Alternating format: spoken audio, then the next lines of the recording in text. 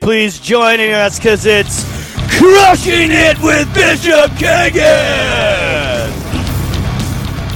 How can you not love this segment? Honestly. I can hear through the many state area. Everybody just got a lot happier and everybody's really excited. And we don't let you down because the bishop doesn't let you down. And not only is he crushing it every single time, but we also pick topics that to crush, to crush, and that are center. I think in the lives of the Catholic faithful that people are wondering about, and we're not. This show is no exception. We're going to talk this morning a little bit, everybody, about the Amazonian synod that's coming up here in October. So. Before we get rolling here, I want everybody to, Twitter out or get on your Facebook, text out, invite everybody. Tweet. Twitter out. I'm not from today, as Father Vetter would say. But anyway, get on your social media platform, make a couple calls, and tell people to tune in to Real Presence Live, Sons of Thunder. Secondly, because this show not only has seminarians, but we're going to be talking about the synod, we're going to be talking about a lot of hot topic issues. We have Straight Talk coming up after this segment, so I already want you to get your questions ready. That number, where is that number? That number is 1-877-795-0122, 1-877-795-0122, or you can Facebook in. You can do that right now so that, a lot of the times, we get backed up with questions.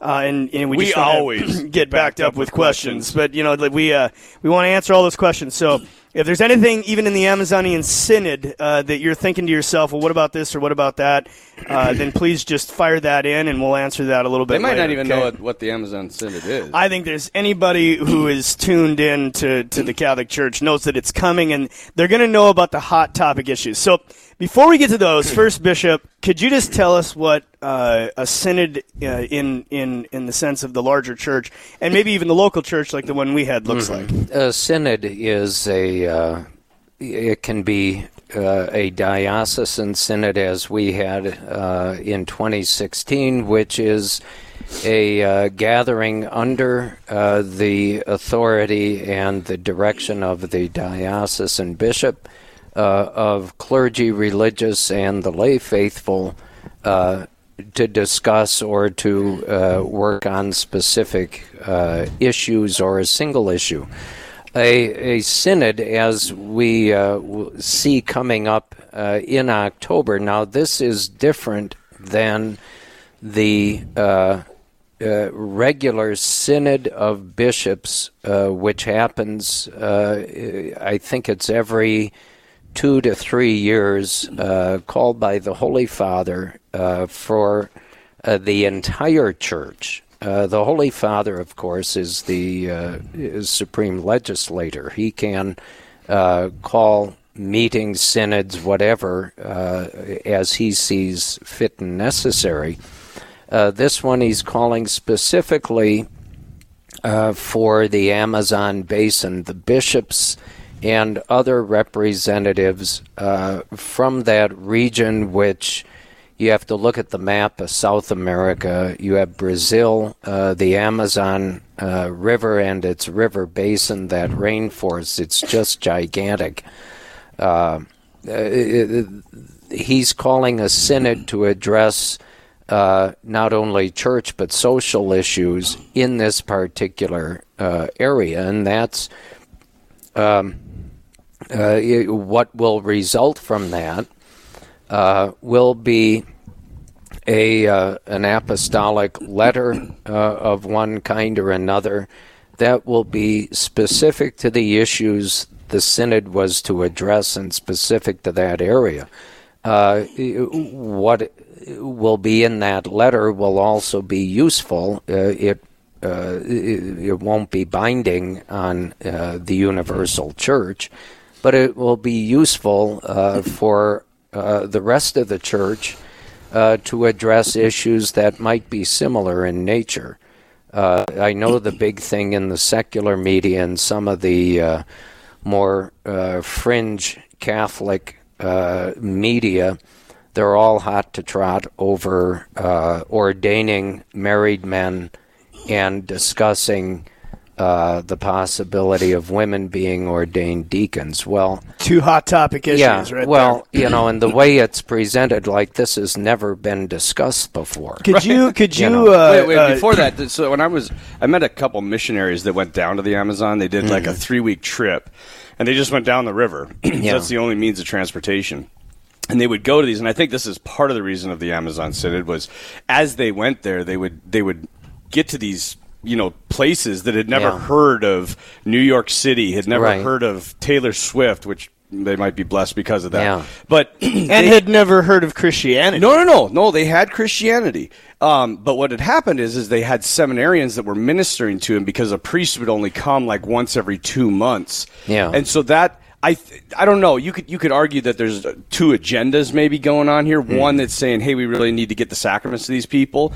The other one is maybe trying to push a more progressive agenda. The stat, just so everybody listening knows, in this particular area, it's 10,000 Catholics to every one priest. Right. So there definitely is a concern. But maybe you could just speak real quickly to the fact that there's the celibate Roman Catholic priesthood, but even within the Roman Church, there have been married priests. Oh, yeah. Well, you see, celibacy is a discipline that the Church itself enacted under Pope Innocent III at the Third Lateran Council. And it was because, at least in the Western Latin Rite, the clergy was so corrupt they were passing parishes on to children and grandchildren.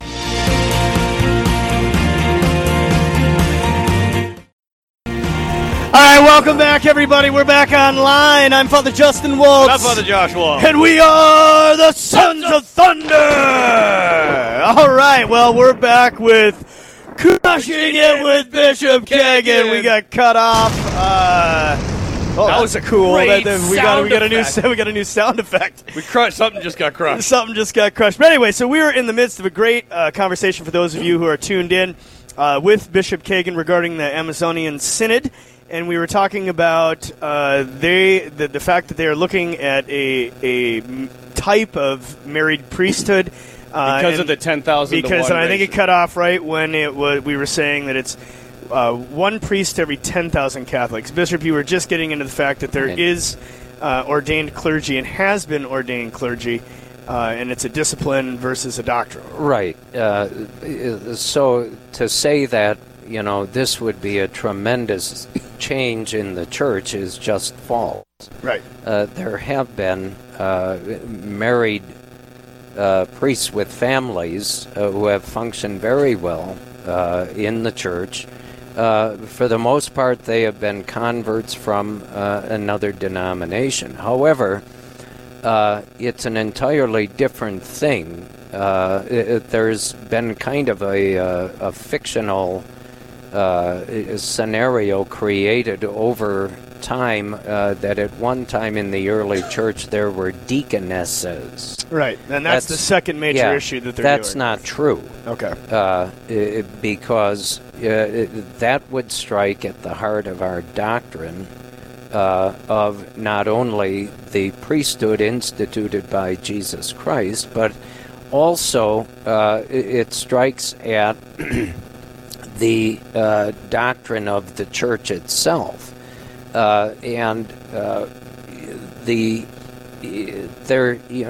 These things can be talked about. It's not heresy to talk about them, but it doesn't go beyond that because, as St. John Paul II said so clearly, so beautifully, and definitively when the issue of women priests kept surfacing, he finally put it to rest, at least for every sane person, when he said, the Church is not qualified to change what it did not establish.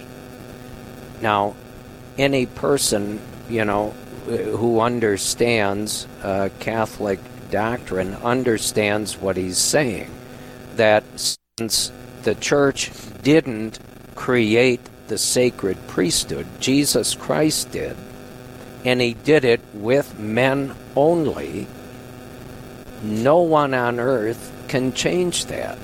Like any other sacrament. Yeah. Form and matter. We cannot change anything about the matter and form of the 7 sacraments because we didn't create them. God did.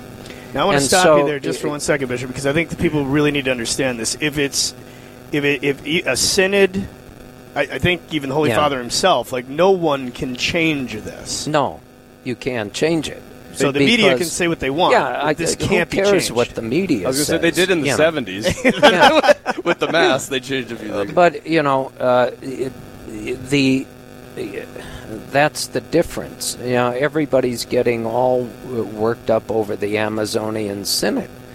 Well, some of the things discussed have been discussed from early times in the church. Nothing new. But since just because you discuss things doesn't mean anything is going to change. Could the Holy Father change the discipline of celibacy? He certainly can. But can he order that women be ordained deacons or priests? Absolutely not. Exactly, and And the Holy Spirit preserves the church from error. Exactly. But again, you've got the elites in the secular media who, think they're smarter than everybody else, and so this is all sensational for them, and it'll sell airtime and newspapers maybe, but ultimately they end up looking like idiots because that's not going to happen. Yeah, and I think that's good for people to hear because we're living in times right now where everybody, it is sensationalism. People get shaken so easily. Oh, yeah. So it's one thing when you're dealing with the political environment we're in, but when you take that into the bedrock of people's faith, which is the one last stable area of their life, and now all of a sudden people are sitting back thinking, well, what's going on in the church. Yeah. These are just issues that a lot of the times, even the secular media doesn't even understand the doctrine behind these things. And so they grab onto it, the synod. What everyone needs totally to understand with the secularists is they not only don't understand the Catholic Church, they don't care that they don't understand the Right. Catholic Church.